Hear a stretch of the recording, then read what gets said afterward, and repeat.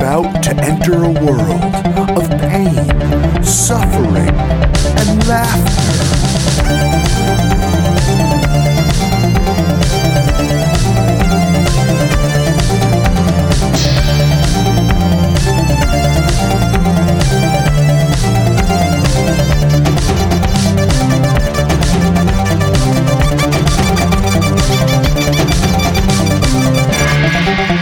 Worst gig ever.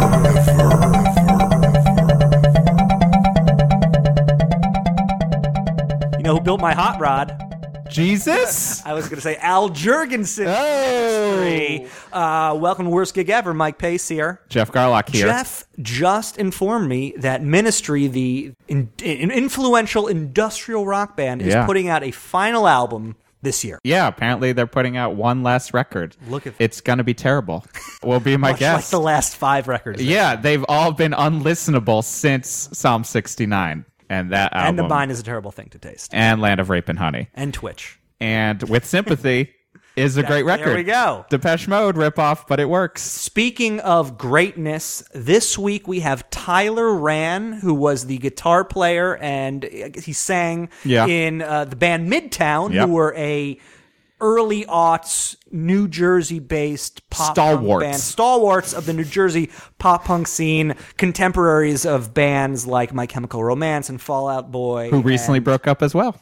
Who? My Chemical Romance. They did, well. Or as you just pronounced it, My Chemical Romance. Well, this episode's going out to those guys. Yeah, we love them here. But Tyler shares some great stories about taking those bands on tour to support Midtown and them just kind of passing Midtown by in terms of stratospheric success. He's got some of the classic stories of, Midtown had successes, but also watching the successes of others happen right in front of their eyes. We get into that. We get into what he considers the band's sellout moment, which is a good story. It is a solid story. There's a lot of good things here, and it's a nice companion piece, I think, to the Jeff Rickley episode that we did a few weeks ago from the band Thursday.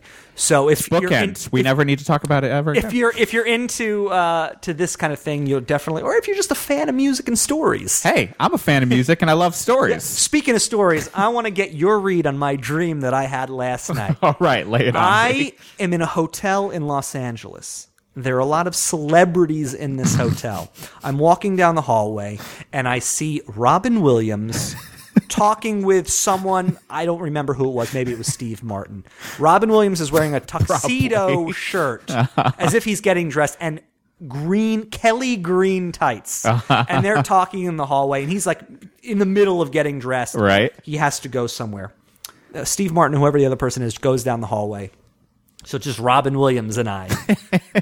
How it always should have been. We then walk to one of the rooms in the hotel, knock on the door. My brother opens it. It's a younger version of my brother, who's maybe like a 10-year-old version of my brother.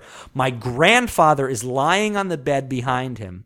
My mom is sitting on the bed next to my grandfather. Robin Williams and my brother lock eyes. Like for what seems like an eternity.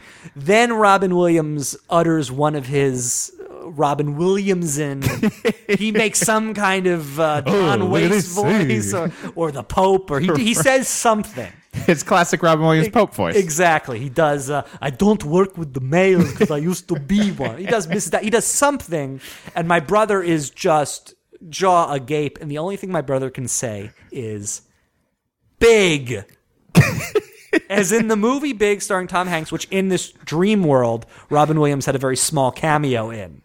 And I think Robin Williams was upset because of everything I've done, the cameo in the dream world version of Big is what you remember me. Who did he play at Big? Do you remember? No, was he the Kevin Meaney role? He very well could have. So, listen, what does that dream tell you? I think you might want to sign up for some Jungian sessions to get into that one. Or just maybe go buy the Mork and Mindy DVDs. Or maybe I could email worstgigever at gmail.com. If you guys have any thoughts on what that dream could mean, email us at worstgigever at gmail.com. Or think about what that dream could mean while you listen to other episodes of Worst Gig Ever on worstgigeverpodcast.tumblr.com. Or go to iTunes. Listen to old episodes. Listen to this episode. Facebook. Leave us some comments. Go to our Facebook page. Like our page. We're all over the net. We are everywhere. Go to our Vine. We haven't done a Vine yet. But no, we haven't. But Will Sasso has. Oh, let's talk about that later. All right. Without any further ado, here's Tyler Rand of Midtown on Worst. Get it out. You can do it. Worst gig ever. Yeah.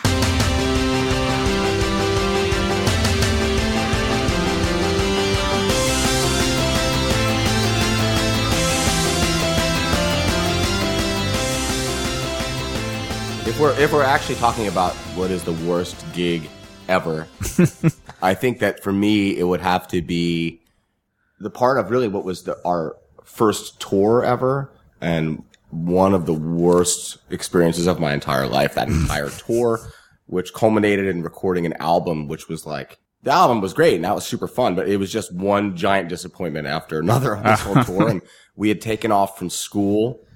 This is, I guess, I don't even want to imagine how many years ago this is. This is probably in 1999 or 1998. So you're like 18, 19. I was 17 or 18. Okay. And, no, I was 18 because we were in college. So, and we had taken off, we had recorded a demo CD, in New Jersey somewhere and played it for a record label in California called Drive Thru Records. And they were like friends with, Gabe from my band, and they were like, oh, it's cool. It's great. We put it out and, you guys come out and you record an album. And we're like, this is amazing.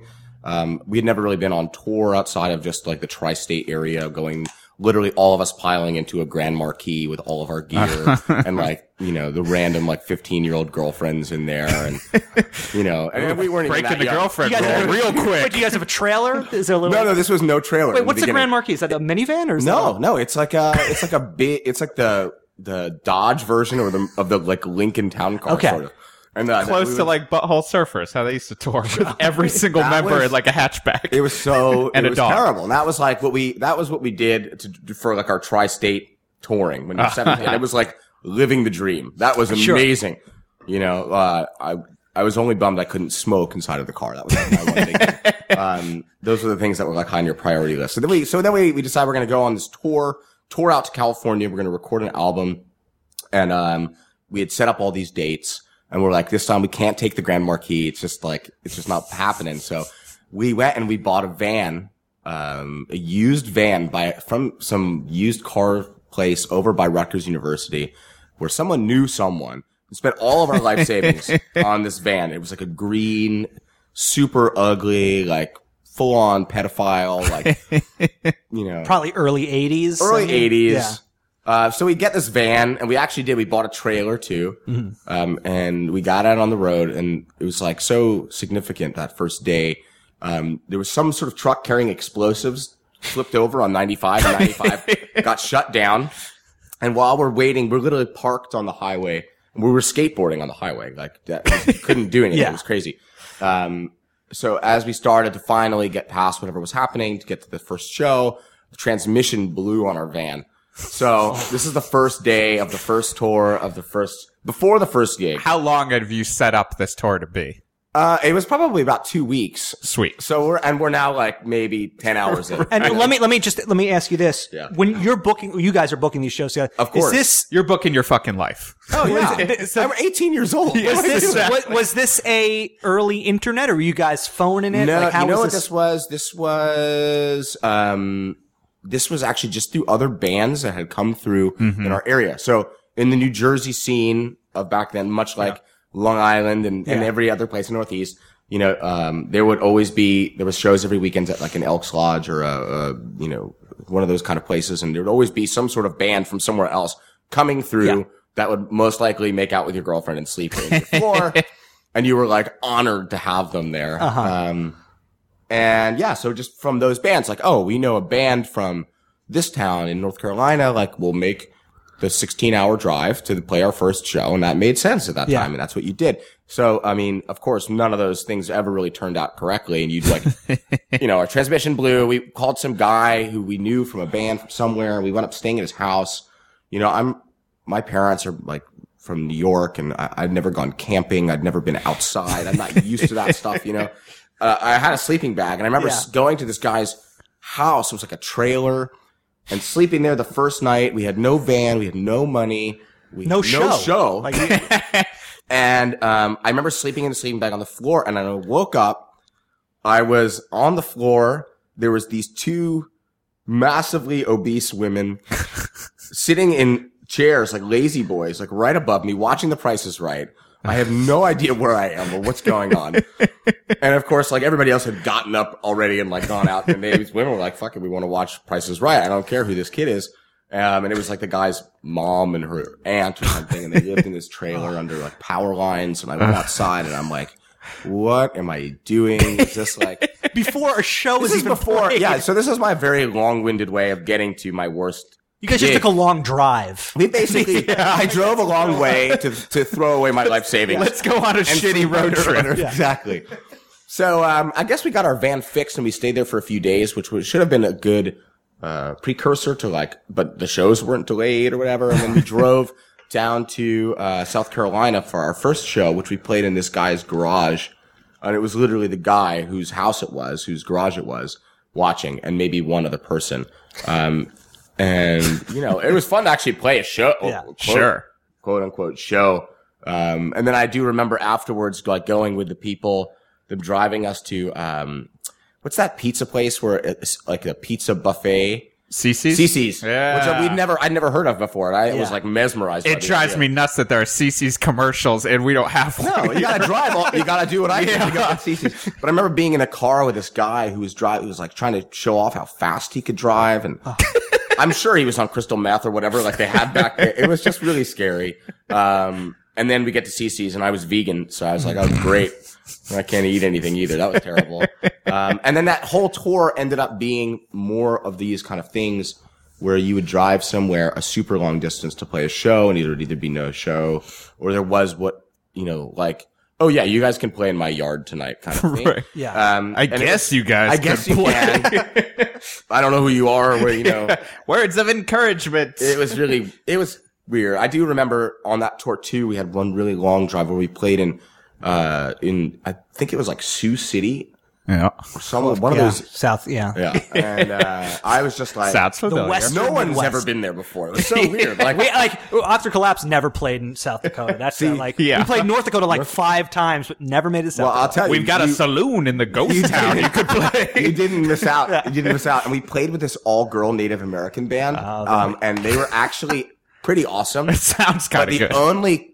That was like one of the biggest shows of the tour because they had their whole family, like generations of Native American people. Like there was like a guy who was like 300 years old, and there were like babies running around Shaman, and stuff too. Yeah. Coincided with a rain dance. It was insane. I enjoy punk rock. No, but they rocked. They dug it. And the girl band, single tear comes down the street while you're I threw some garbage out the window at the end, and the tear came down.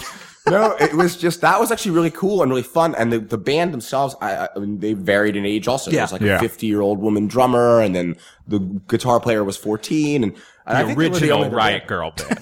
They were way good. It was cool. And it was just like, we couldn't wait to get to Los Angeles and couldn't wait for this thing to be over.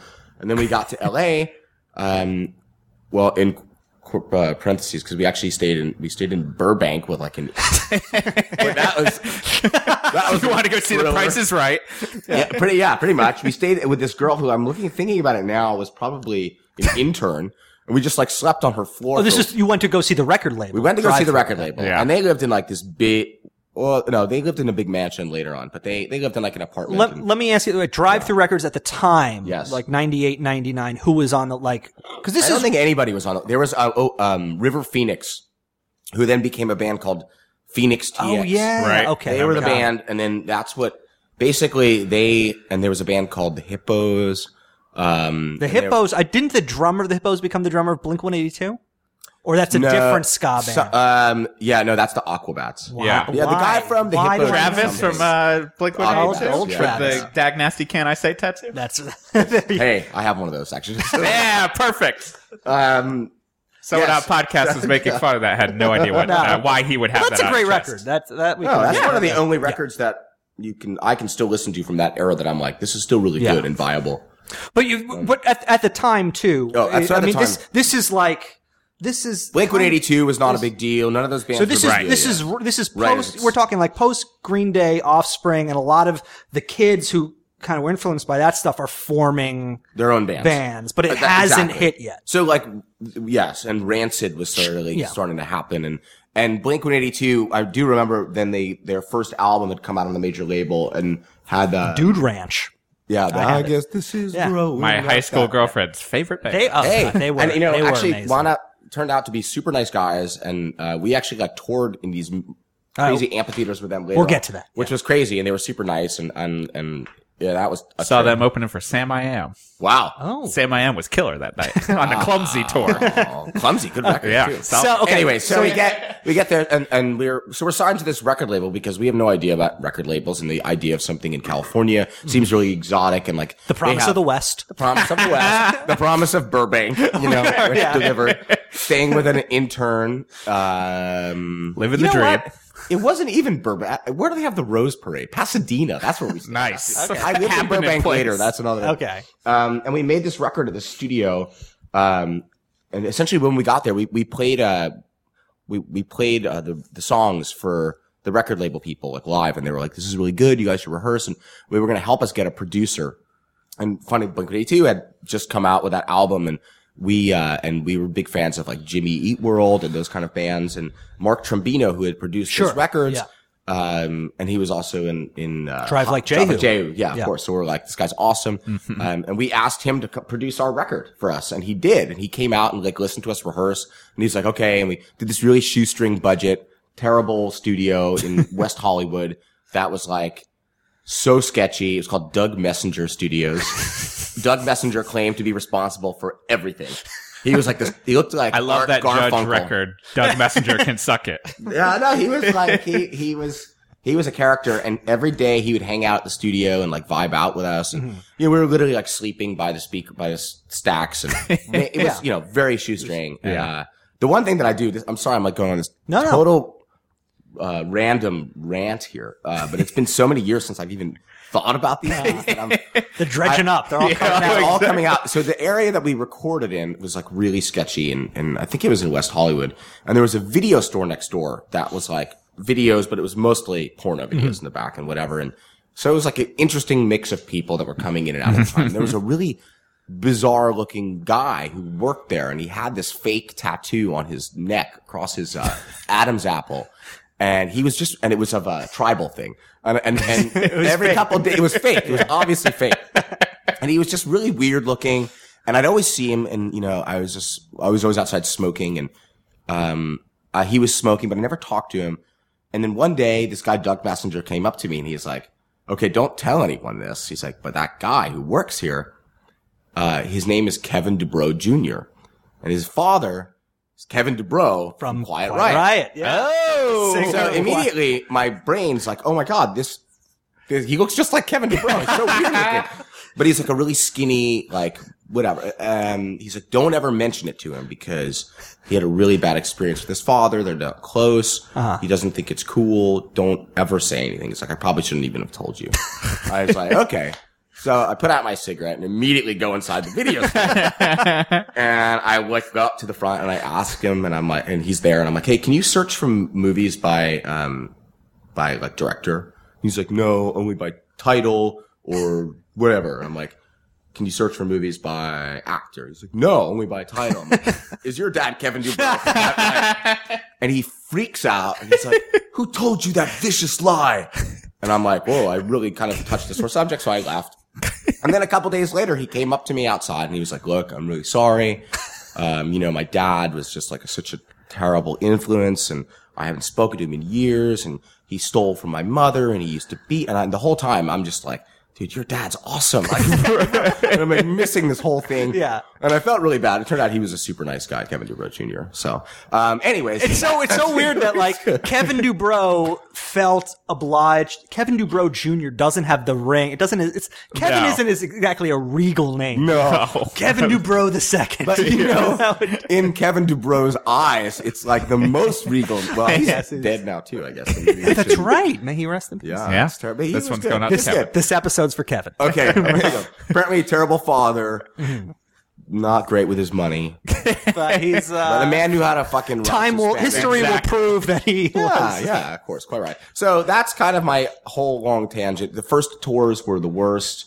And then from there, from making an album, you sort of started to feel a little bit more legitimate, and we sort of started to gain some traction. And you know, the place where we played that first time in South Carolina, where there was one person, we go back and there'd be 4, and we keep going back, and then there'd be 16, kind of. And then by a certain point, it was like hundreds of people. Yeah. And then, you know, the shows, there were always still those, these random shows. You'd be on a tour and it was great and it was consistent and every night was really good. And then you'd show up somewhere and you're playing with like weird teenagers and you're like, there's nobody here and this is so depressing. Big local draw. Yeah, exactly. Yep. Exactly. And, well, let me ask you this though, because I mean, while the shows may have sucked to a certain extent, yes. How does it play in that you guys are young? I mean, is there camaraderie? You guys, like, at the time, are you guys just like, who cares? We're in Montana. This is awesome. This was awesome. Yeah. I mean, that was, especially because we were all from New Jersey and I'd never been to any of these places. Yeah, right. Nobody, I mean, not that there's necessarily even a need after going to most of them. Right. Like, you don't need to be there, but of course, it was the most exciting time. And it was like we really grew up together, and we're traveling, and you live together and you experience everything together. And, it was so fun. I mean, and then as things, got better and it was just really an amazing experience. Like one of those things, like I wouldn't really want to have to go through the whole thing again. Mm-hmm. But I'm really glad that I did. And it's amazing, like the bonds that you form with people and, and the things you see and experience together that are like completely intangible outside of that,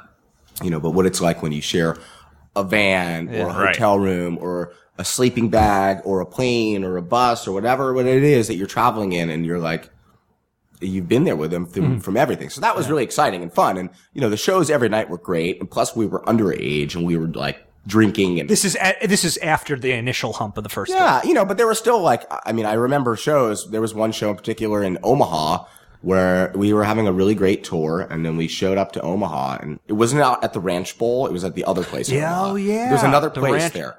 Sokol Underground? Maybe, yeah. Was that the one? Was that the one that like Connor Oberst owned? Yes. It was like a weird, felt went like downstairs, and it was like a weird low room sort of thing. Yeah, I don't know. I think he owned a different place. I think he might have waiting room, because I've played the underground one, the Sokol Underground, but then he owned one that felt like you were in like. It was called the waiting room. But the one it was almost like not an Elks Lodge, but like a big stage. It was very high. It felt like a high school gymnasium. The way it was set up. I remember the Ranch Bowl from when we started booking. I don't know if we ever played there, but bowling alley that had but the venue was pretty awesome next to it. It was like, I think that's Sokol Underground. It almost felt like a weird 60s auditorium without seats and just like it was I've underground. Definitely played underground. That was weird. I've definitely played Sokol Underground. I can't remember which tour, but it does sound familiar. But it's one of those names where you're like, I know I've been there. But it's also pretty big. Like it was a big room, and we were hoping for like another really great show. And we showed up and we're like, what's the pre-sale? They were like,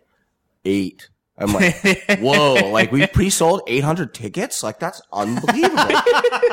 And they're like, no, 8. And it was like so depressing. So I remember this because we walked, there's a gas station right next to it, and they sell booze, like liquor in the gas station. So we bought a little thing of Jack Daniels, and me and Heath, our guitar player, who's always kind of my foil for being in trouble. Mm-hmm. We were always the ones drunk and whatever. And, he and I drank this, and then we were like 8 people. Let's go get another one. So we keep drinking, and we're sitting, and we're on the bus, and we're not even, so you guys are torn by bus by this point. This is at the end, I think. Okay. Yeah. So, and of course it's time to go play, and we walk out of the bus, stumble out of the bus, so drunk. Show is sold out.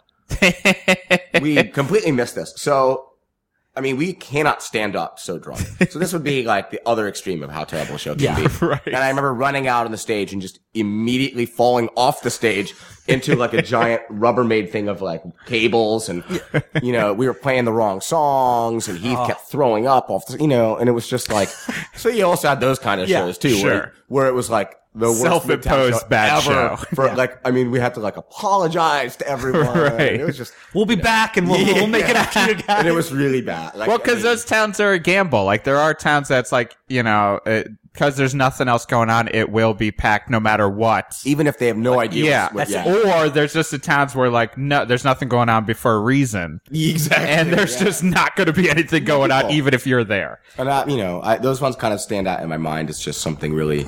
I think the pre-sale is, at least in my experience, is never a good indicator. I mean, I never really had great pre-sales to begin with. I was never happy about the answer, but I always wanted to ask. You always want to know, yeah, because you're gauging, is it going to be good? Or am I going to phone this in tonight? Am I gonna whatever.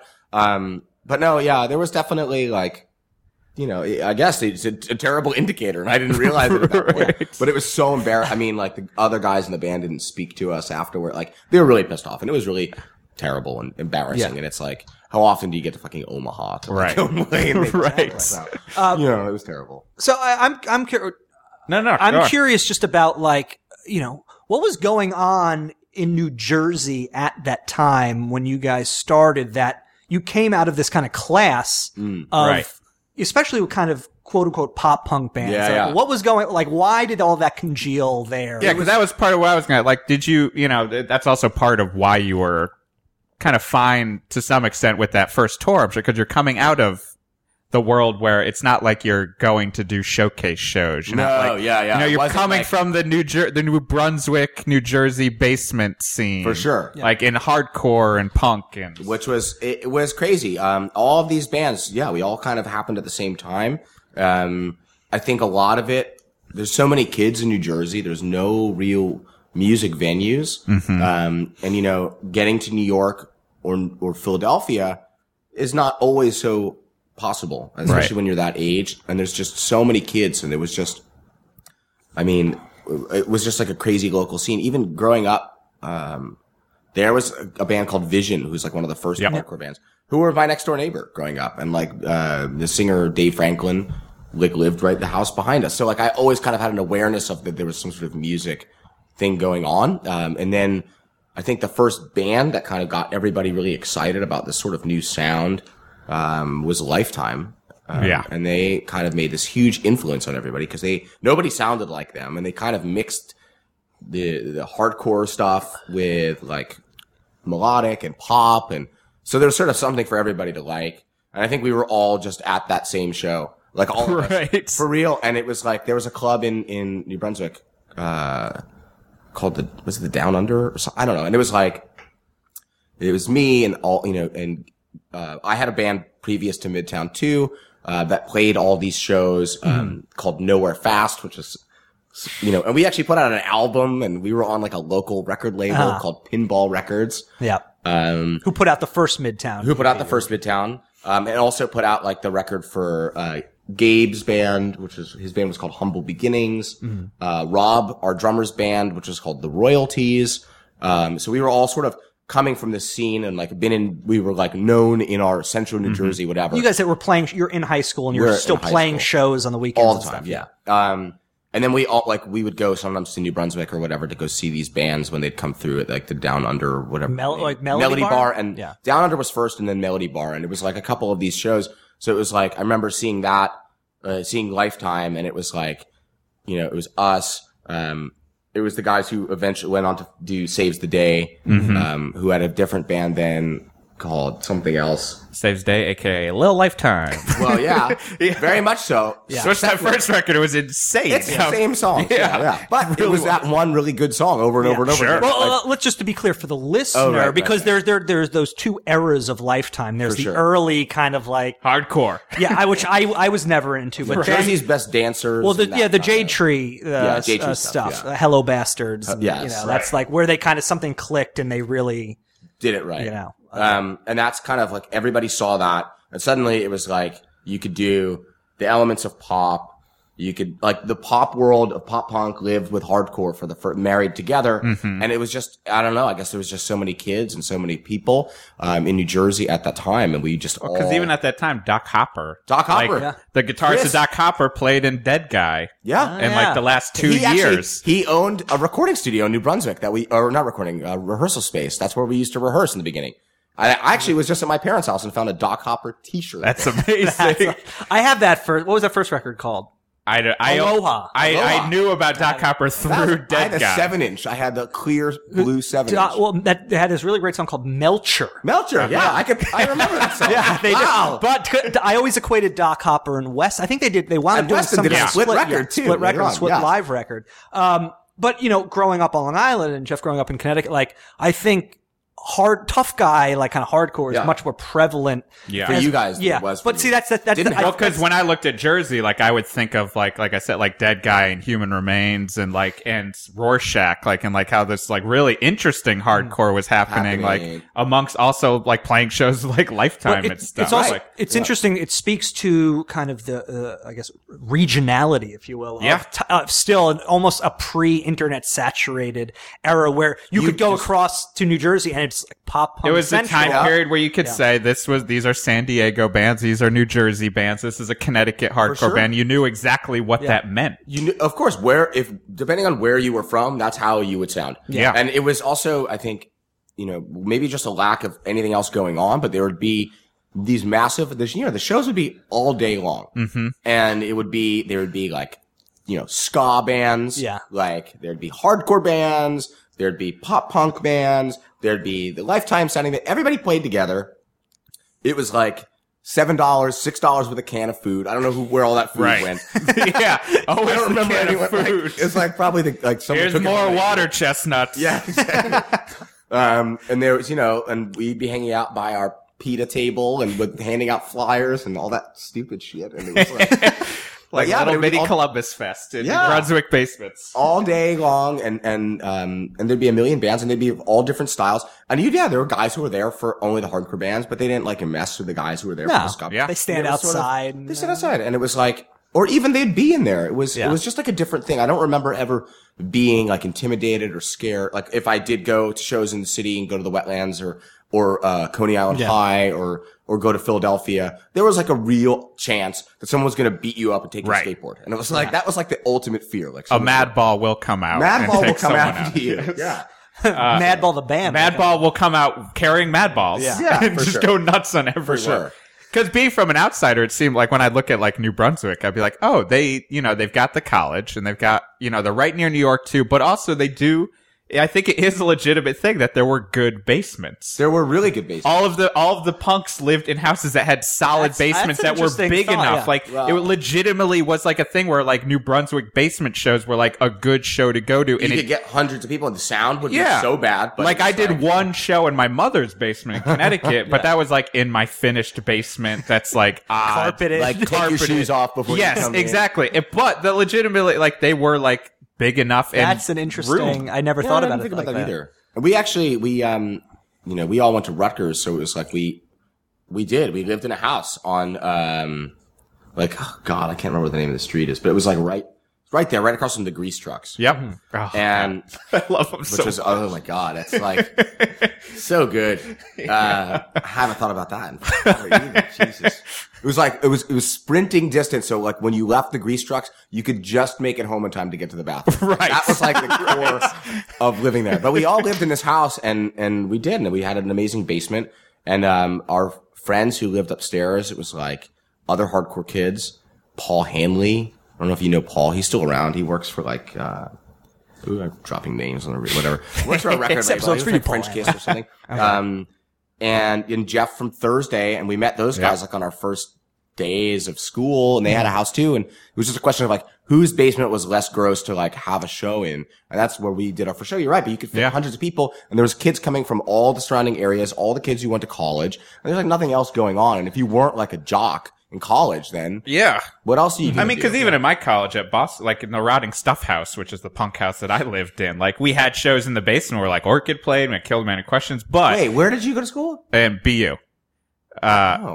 Wait, and you lived in this house? I lived in you might have played in Alston. I feel like I may have. Quite possibly. It had a tiled floor. It felt like, and there was like weird poles. Like again, it wasn't a great one. And the way it was set up was like in an L shape. So like it didn't fit people very well. But again, it was like we tried to do, It was just because we had a bunch place of to Jersey be. kids living in the house too. So like, hey, we have Did you basement shows. live with a guy named Rob? Yeah, Rob Adams. No, not that Rob. Okay. Do you know Rob Adams? No, I don't know Okay. Rob Rob was in a band that We're Midtown connected. would have played with. Maybe I do know Rob Adams. Possibly. He was in, now they're called Taxpayer, I think. Still and a band. Yeah, he's still playing, I think. Yeah, it was bless. with this guy, Rob, this guy, Matt Morahan, who lived in New Brunswick, or That in seems like Carteret, too. maybe. Maybe.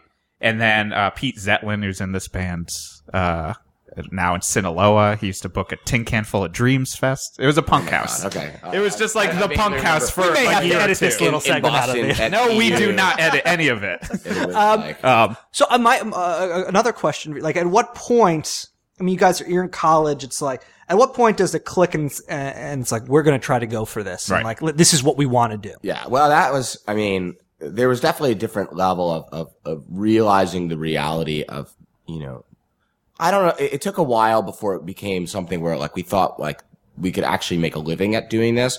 There was definitely the idea, at least for me personally, like I didn't love being in college, and I was like, I didn't feel like I was ready to pick what I want to do for my life, and I didn't know enough, and I wanted to learn more and experience more. So I was partially wanting to always like, prolong it and see what happened, but music was something that I just, and performing more than anything else was just so awesome for me. So I'm like, I'm going to keep trying to do this as long as I possibly can. My parents thought I was totally crazy. You can't do this. Like, you need to finish school and you do whatever. Do they appreciate the band?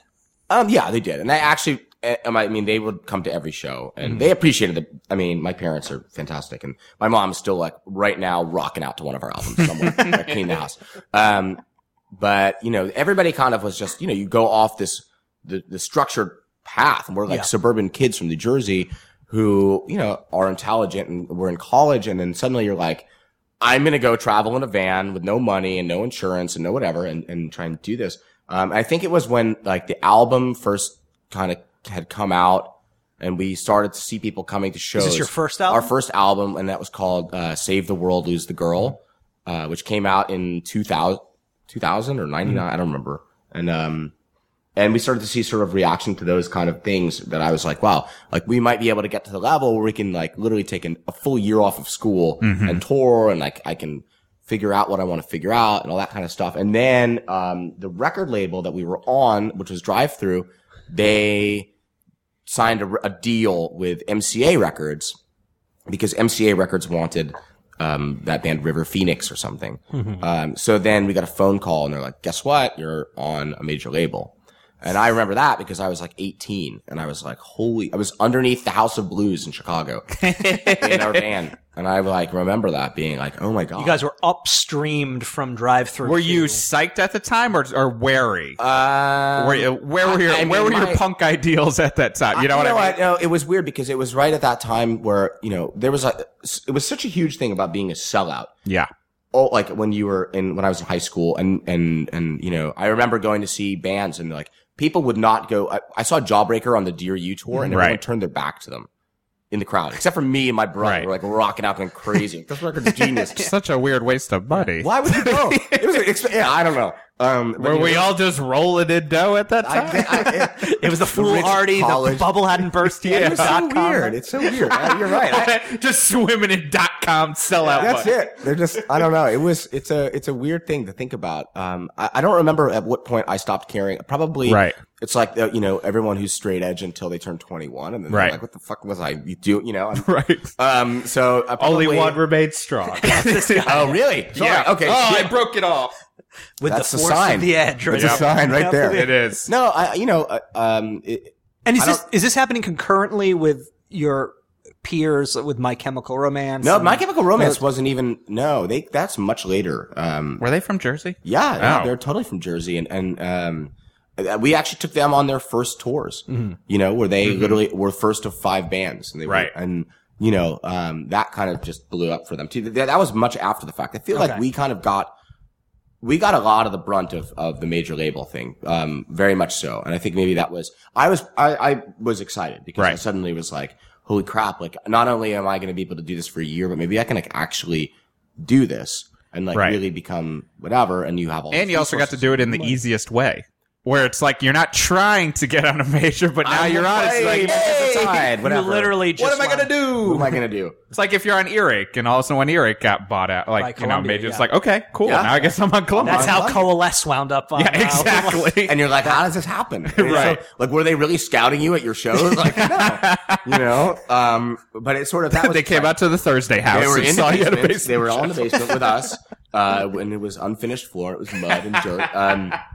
No, so I guess that was probably like when we really, you know, started. And then you know, a lot of things it was great and it was so exciting and it really propelled us to like, when you get to go to like a real record label office and you get to go on real tours and travel all over, like that was so cool. So at this now, like, you know, a bus comes into play. Yeah, and that was there's actually much later. We toured for a really long time, as long as we could in a van. But you made it comfortable in that, like, We made it you guys comfortable. are now starting to get some decent guarantees. Yeah, and like, yeah, decent. But we Good always, enough. we would always like, you know, myself and Gabe were kind of like, we wanted to stay in a hotel. So we're like, we'd come home with some money, but we'd always spend a lot of Okay, money. so yeah. And like, instead of driving back across the country, like someone would buy, I have to get home, I have to fly. And like someone else has to drive. And That was always such a bummer when the dick one move. person had to get back, Yeah. and you're like, "Great, well I don't." So and then the guess I'll rest of you drive. are just up for 50 hours driving Yeah. back here.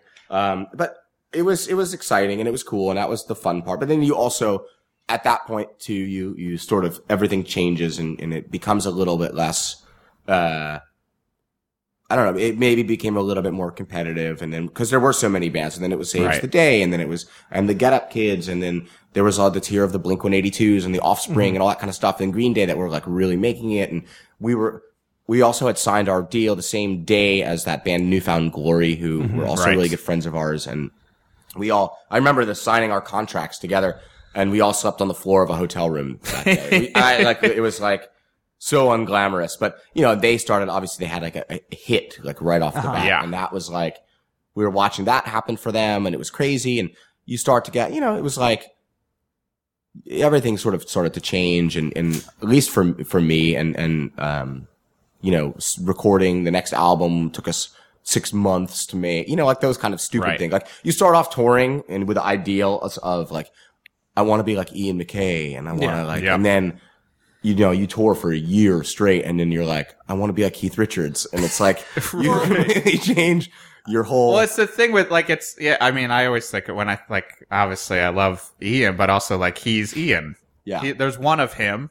Yeah, he's an to anomaly. do that is he's like and he let him do that. yeah, he's good luck with that. Yeah. And same with like even like a Steve Albini, like with him, like I'm just like cool, yeah, your rants You need are to be wonderful, there. but yeah, You need go to be nuts. there. Yeah. Yeah, it's just, you know, I remember in the beginning it was really about, I don't know, it changed and it was like everything was small and personal and you knew everybody and you're hanging out and then suddenly you're like, There's a You don't- business element. Yeah. there's a business to it, too. element and there was like this whole carrot dangled that never was dangled before Right. and you're focused instead of, you know, I actually think the performances and the songwriting and everything got so much elevated and we got so much better. We started to care. Wow, maybe we should sound good live. Like maybe we should play to a click track so it's like on tempo. Right. Or maybe we should like rehearse listening and record and listening, like take vocal lessons and like play our instruments correctly. Like, Right. which was like cool and that was great and it afforded us the opportunity to do it. But, you know, it suddenly became like, okay, I have to, you know, I gotta play later. Like what, you know, like a different thing. Well, let me. I think I think that makes sense though. To like for me, even like in Panthers, like Panthers never got to any sort of level. I think of like kind of where you guys were at, but also like there was that there at least for me was also that somewhat of like, well, now I'm a little bit older. yeah. I should act more legitimate about this. That's like correct. to because my brain is already beating myself up that I'm like being a dick and I'm like I'm wasting my life. And Yeah, like, for sure. Yeah. I don't have a career while all my other friends are starting to get houses and do all this stuff. And I'm So- sleeping in a sleeping bag. yeah, and yes, exactly. I'm still in this gross sleeping bag. Yes.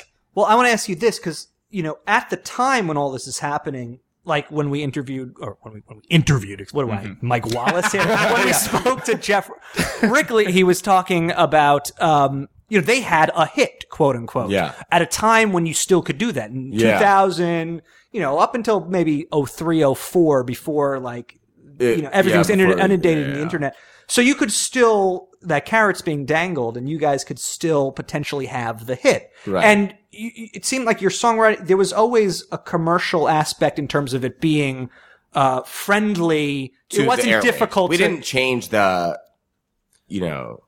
soul of the music to try to be more commercial. Right. You know, we recorded slicker than anything in the world, and that was like that lends itself to it. You can, if you polish it up enough, it sounds that way. But did you have that kind of tendency originally? And Yeah, like, I mean, you had that ear in your brain. when I was at shows, like, and I loved pop bands. I'm Right. like, my favorite punk rock bands, like, are like the Descendants and Scratch and Weasel and like melody and pop. And I was never into that other stuff. So I was very much aware of I want to that. write Right. a good pop song, you Right. know? Like, I want to write a good song. And if it sounds whatever, it has to have a big chord. And like, that's fine.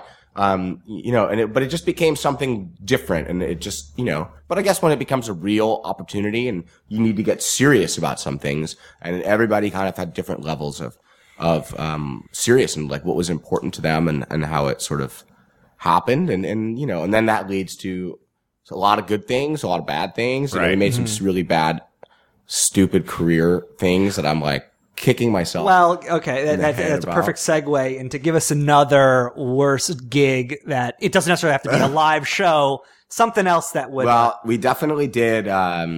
We definitely killed our credibility quite a bit. We performed the theme song for a MTV show, which was so. Okay, so basically, Which FTV? it was so bad. We were on tour, and at this point, it was like we were full on going for it, and we got the call out. Do you want to do the theme song to this MTV Road Rules? Real World Road Rules Rules Challenge.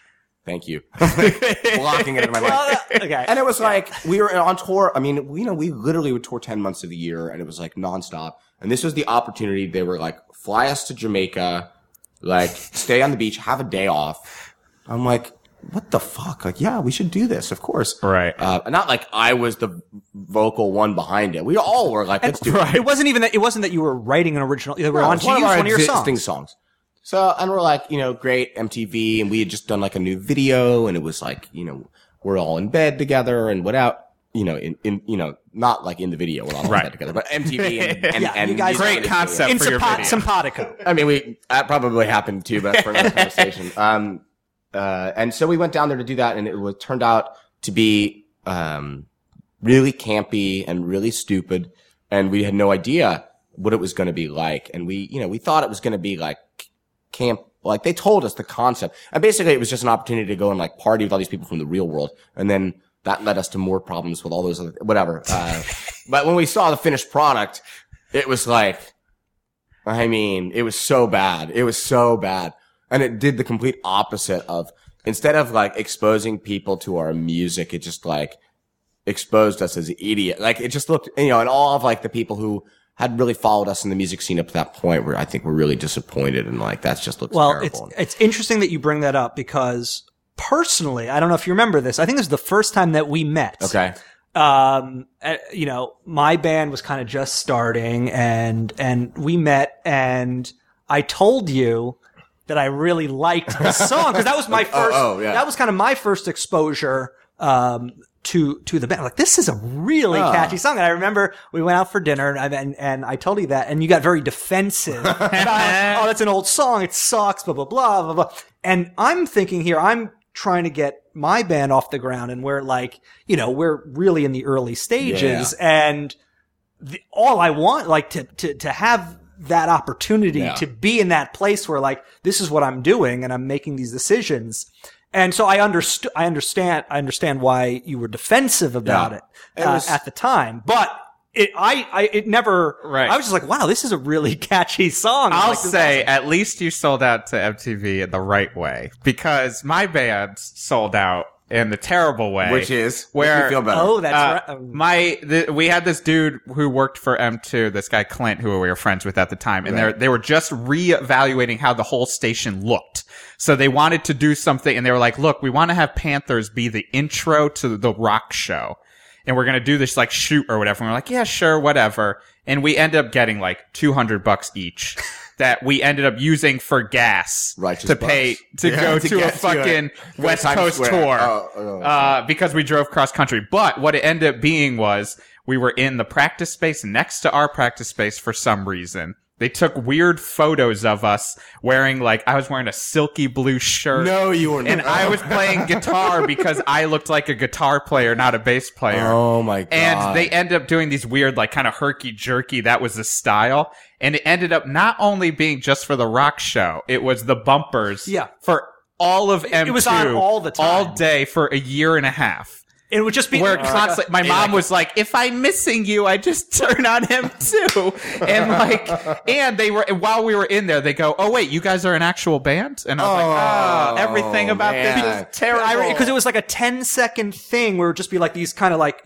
shots Herky, of jerky with shots. some weird feedback in the background, and then it would just say M2, and then so you wouldn't know who the It was band just was. photo of my big dumb hair tuning a guitar.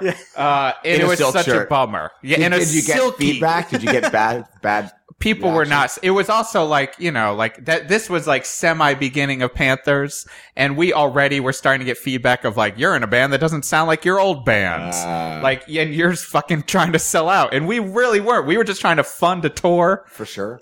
In that, like I said, it ended up being the tour that we did our Glory tour, that we were going to just do the West Coast, And then just drive all the way which home. meant we drove all the way to the West Coast. Played a meet couple- three hung out guys, in and then LA. someone's like, I gotta get back to work, so you guys have to drive back. And then every show kind of sucked. It wasn't a Glory tour. No. And then we drove home. Well, okay, this is an interesting segue. Selling in out that is fun. But no, in Orchid, the band before Panthers, and Midtown, you guys both, I've heard from both of you at separate times that you're the bands that when bands go on tour with your bands, Then they become get famous. it. In Yeah. your case, what was it, the Panthers Well, was but the didn't case. you tour with the Blood Brothers? Oh, and Orchid too. Yeah, Yeah. both bands. Blood Blood Brothers, Brothers, TV on the Lightning radio. Bolts, TV on the radio, Block Death Party. from Above, 1979. Yeah. and I mean, everybody, every band that's been successful, it seems like from that whole era at some point. I mean, it literally was a known thing, to go on tour with us, because then you will become a millionaire. Right. Literally, I mean, it was, If you want to be having sex with Kelly Osbourne within Yeah, 2 oh. weeks, go oh yeah, I mean, from The Used and My Chemical Romance, I'm trying to think of who else was, my brain, it's been. and these are bands opening for you at the time. they were the first. We're Yeah. band 5, they're band 1.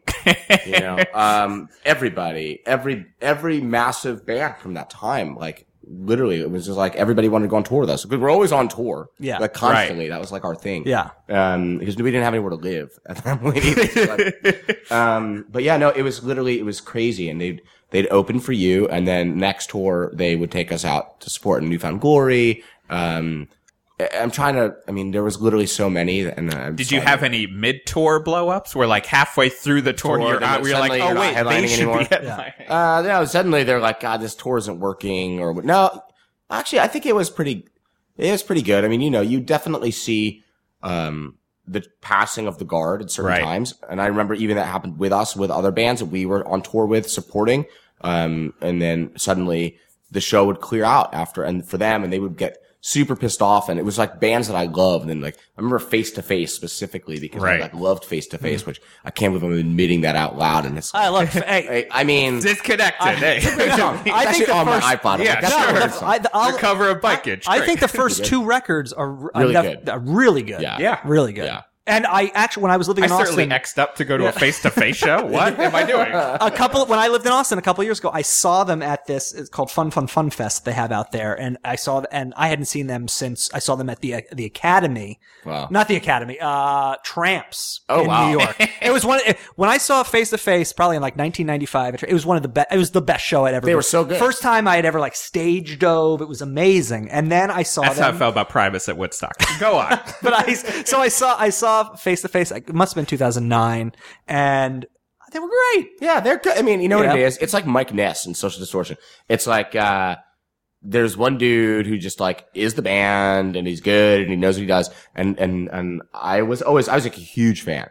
I used to be too, and now that guy. But after touring with them, it was so disappointing. Wait, because with Social Distortion, you no, took? oh no, Face to Okay. Face. Yeah, I couldn't I couldn't. It was really sad. Like they stopped talking to us, and that was during a fallow period for them. It must. Yeah, have been. it was just like I understand because if it would happen to me, it would be a bum out too. But it was just like they suddenly like we would have no water on stage, or we would have no food in our dressing room. That's that kind of stupid shit. Petty. And yeah, it was petty, but it was like that was disappointing. But those things happen. But there were every other band like that had like a hit song was opening for us at some point. It was like. Fall Out Boy. Fall Out Boy. Thank you. Yeah, totally. I forgot about them. They're pretty massive. X-Race Trader, Fall Out Boy. It's crazy. I'm trying to think of who else. You probably know better than me. I can't even remember anymore. Why I'm able to retain all this. It's pretty good. It's like I just kills me because it's not. It wasn't like I was active. I was just aware of. You're all aware this of it, stuff. and But let me ask you this though, because it seems like I don't think that Jeff and our bands never got to the point where like you could tour comfortably. You weren't worried about if people. I mean, maybe the odd Omaha show, like Yeah. Right. You're making a living off the Yeah. band at this point. Yeah. And it's the difference between living comfortably and being a stratus. Yeah. Yeah. Yeah. And that's like the other, then there's like one carrot is dangled and there's Right. the other carrot. And I remember we saw, like, we had a little taste of like what it's like to tour. Cause we toured I remember with Blink-182 it was like the first big one where we played like hockey stadiums. Yeah. And, Right. like amphitheaters. And they were so cool. Like they had buses that just would roll empty cause they'd fly. And their buses would just like, it was crazy. We're in a van. And I'm like looking, and they were so nice and so cool. Like had Thanksgiving with them, and like the whole really cool and really awesome. Mark Hoppus seemed like a nice guy. When He's I did super that nice. show. Yeah. Super nice. Yeah. And we saw that, and then I remember seeing the guy from The Offspring in the Dexter? studio. No, the singer. Oh, wait, isn't it Dexter? No, Dexter guitar player. I can't remember. I don't his know. name. I thought He's so Dexter ugly. Holland. He looks like the Predator. Yeah. He would literally in the vocal booth. He had a picture of an airplane hanging up, and I'm like, and it looked like the seaplane in Commando, which is like such a random reference. Jeff And he's loves like, Commando. Oh, one of my favorite movies of all time. With Ray Don Shaw Ray Don just sitting Shaw. on the side hanging up. Yeah. Wait, so he had a picture of an airplane in the And I was like, why is that? And they're like, that's what he does with each album to inspire him to like get his takes correct because, he's going to buy another plane. And I'm like, Jesus Christ. that was literally how they would operate. And I'm like, holy shit, these guys are buying another plane. Like, wow, that's like Now, really successful. let me Wow. ask you this, just because when I was doing research for this conversation, watching some live, and I saw a live video of when you guys opened for Blink-182, and I noticed that on your Midtown banner there was a sizable Guitar Center logo Oh. in the corner. I'm Pro Gear Pro 2. So that, yeah. I don't even know how that got. It paid for something. I mean, to be honest, I mean, I guess there was a reason. I always got really good treatment in Guitar Center. Like, I went in recently and I was like, what about my discount? And they're like, what are you talking about? Do you know who I am? Yeah, no, and they're like, I wasn't even alive, dude. Like, no, yeah, I mean, I'm sure there was like definitely corporate sponsorships that went on for all those things. And, we had lots of gear that we had to use. And I mean, was that, yeah, of course. Was there any shitty gear that you had to Oh my use? God, yeah, totally. Were you Of stuck course. with like a crate amp? No, You're like, Line 6. No, I had a crate. That was my first amp, actually. A Of crate. course. And I had, I left it in my parents' garage, and then one day it stopped working. And I took it to the head. I had a half stack. I Right. took the head to the store, and they were like, what happened was a mouse crawled in there and bit through some wires and electrocuted itself. And they had the mouse still in a bag. Like, you want That's amazing. That was the quality of the crate. Yeah, but no, we had like all these terrible, like those like zoom effects that Yeah. were terrible. I remember getting Line 6 guitars. Like, what was bad about? They like you put them in the van or the trailer one night and they were all warped and stuff and couldn't play. I picture like a worse Parker Fly. Yeah, but they had like effects built into the guitar. Oh, I remember that Like, shit. It's so bad. It's like they just shoved the pod into in the guitar. space. It's so terrible. So how does this affect the way that you guys are operating as you're getting towards the end of the band when like you see So we're seeing all this stuff all these happening. peers are kind of how does this affect we your actually attitude? we took a year off, essentially like a record label. We put out this record. We made albums or videos, and we had toured all over the world and done all this stuff. And it sold very well, but it wasn't like a massive hit. And Which record is this? this is the second record, which on MCA. Living Well is the Best Revenge. And then we realized like there's a lot of backlash from a lot of things that we had done, and we took some time off to sort of think about like what do we want to do? Do we want to go back to college? Or I didn't know. I'm like I want to continue doing this, and we started. How old were you at this point? I'm like 20 or 20, something so like 21, something so Right. stupid, you know. Yeah. Or maybe I'm like or 22, Right. whatever. You're not ready to give this up. I'm 22 years old. I'm like, yeah, I definitely do not. I'm like covered in tattoos. I have no, didn't finish school. I'm like, I can't like wake up and go to class now. Like I've seen the other side of behind the curtain and I want to keep doing it. So we started like kind of like bare bones and writing songs and acoustic guitars together. And we, came up with a new, bunch of songs. And then we got a new manager who was based in New York instead of in LA, who was just like, this is what you guys, here's where you went wrong. And here's like, you were paying too much attention to the wrong things. And we got this great new team of like people here in place. And then we did like a showcase, like for record label, like, and we got a deal again and it was crazy. And we're like, wow, this is nuts. And we're going to go for it again. And we're going to like, This is with Columbia. This is with Columbia. And we were going to like rebirth the band in a new way. Like this is like no more like spending 6 months in Supertramp's studio, which we did, like renting like organs, which take a whole day to put together to play like one key in the background or something. Now I'm like wondering if I ever saw a Midtown showcase. I mean, there was Because I used to work for Arista Records for like 2.5 years. It was in the Knitting Factory. I was at the Knitting Factory. Maybe there was like two of them. Yeah, you may have been there. Obviously, you were blown away. So we did that, and then we signed a deal, and then we were like, we're going to do the album like more in tune with what was happening in music at that moment, where it was like a little bit more bare bones. Because I remember the day actually that our the Living Whales of Best Revenge album came out was also the same day I bought the Strokes record, and I immediately was like, oh my god, my album's completely outdated. It's like so slick and so whatever. And music kind of took that different course. So we wanted it to be a little bit darker and more grungy. And we went and recorded with Butch Walker at his home studio in Atlanta. We did Arista Records. Arista Records. The Marvelous Three guy. I paid a lot of bills for Butch. There you go. Yeah. And he's actually great. And we were like, why don't we do the whole thing live and do it in like, took 2 weeks. We got, Gilby Clarke from Guns N' Roses to like mix it. Really? So weird. The Juju Hound himself. No, that's Gilby Izzy Stradlin. Yeah, it's Right. Izzy. I No, got it's- confused. It was like, that was another, but it was our manager was in a band like with all those guys. Wow. And he, knew him and he did a great job and it actually sounded really different. Of course, at this point, you know, we released the album and we made a video that was like a full budget movie. Like, it was so insane. Like, think about this now. They closed down streets in LA. It was in where they filmed, that movie with Brad Pitt, Seven. Yeah. Right. In the hotel where the like obese guy is. Oh, yeah. That hotel exists and we had rented out spaces for it.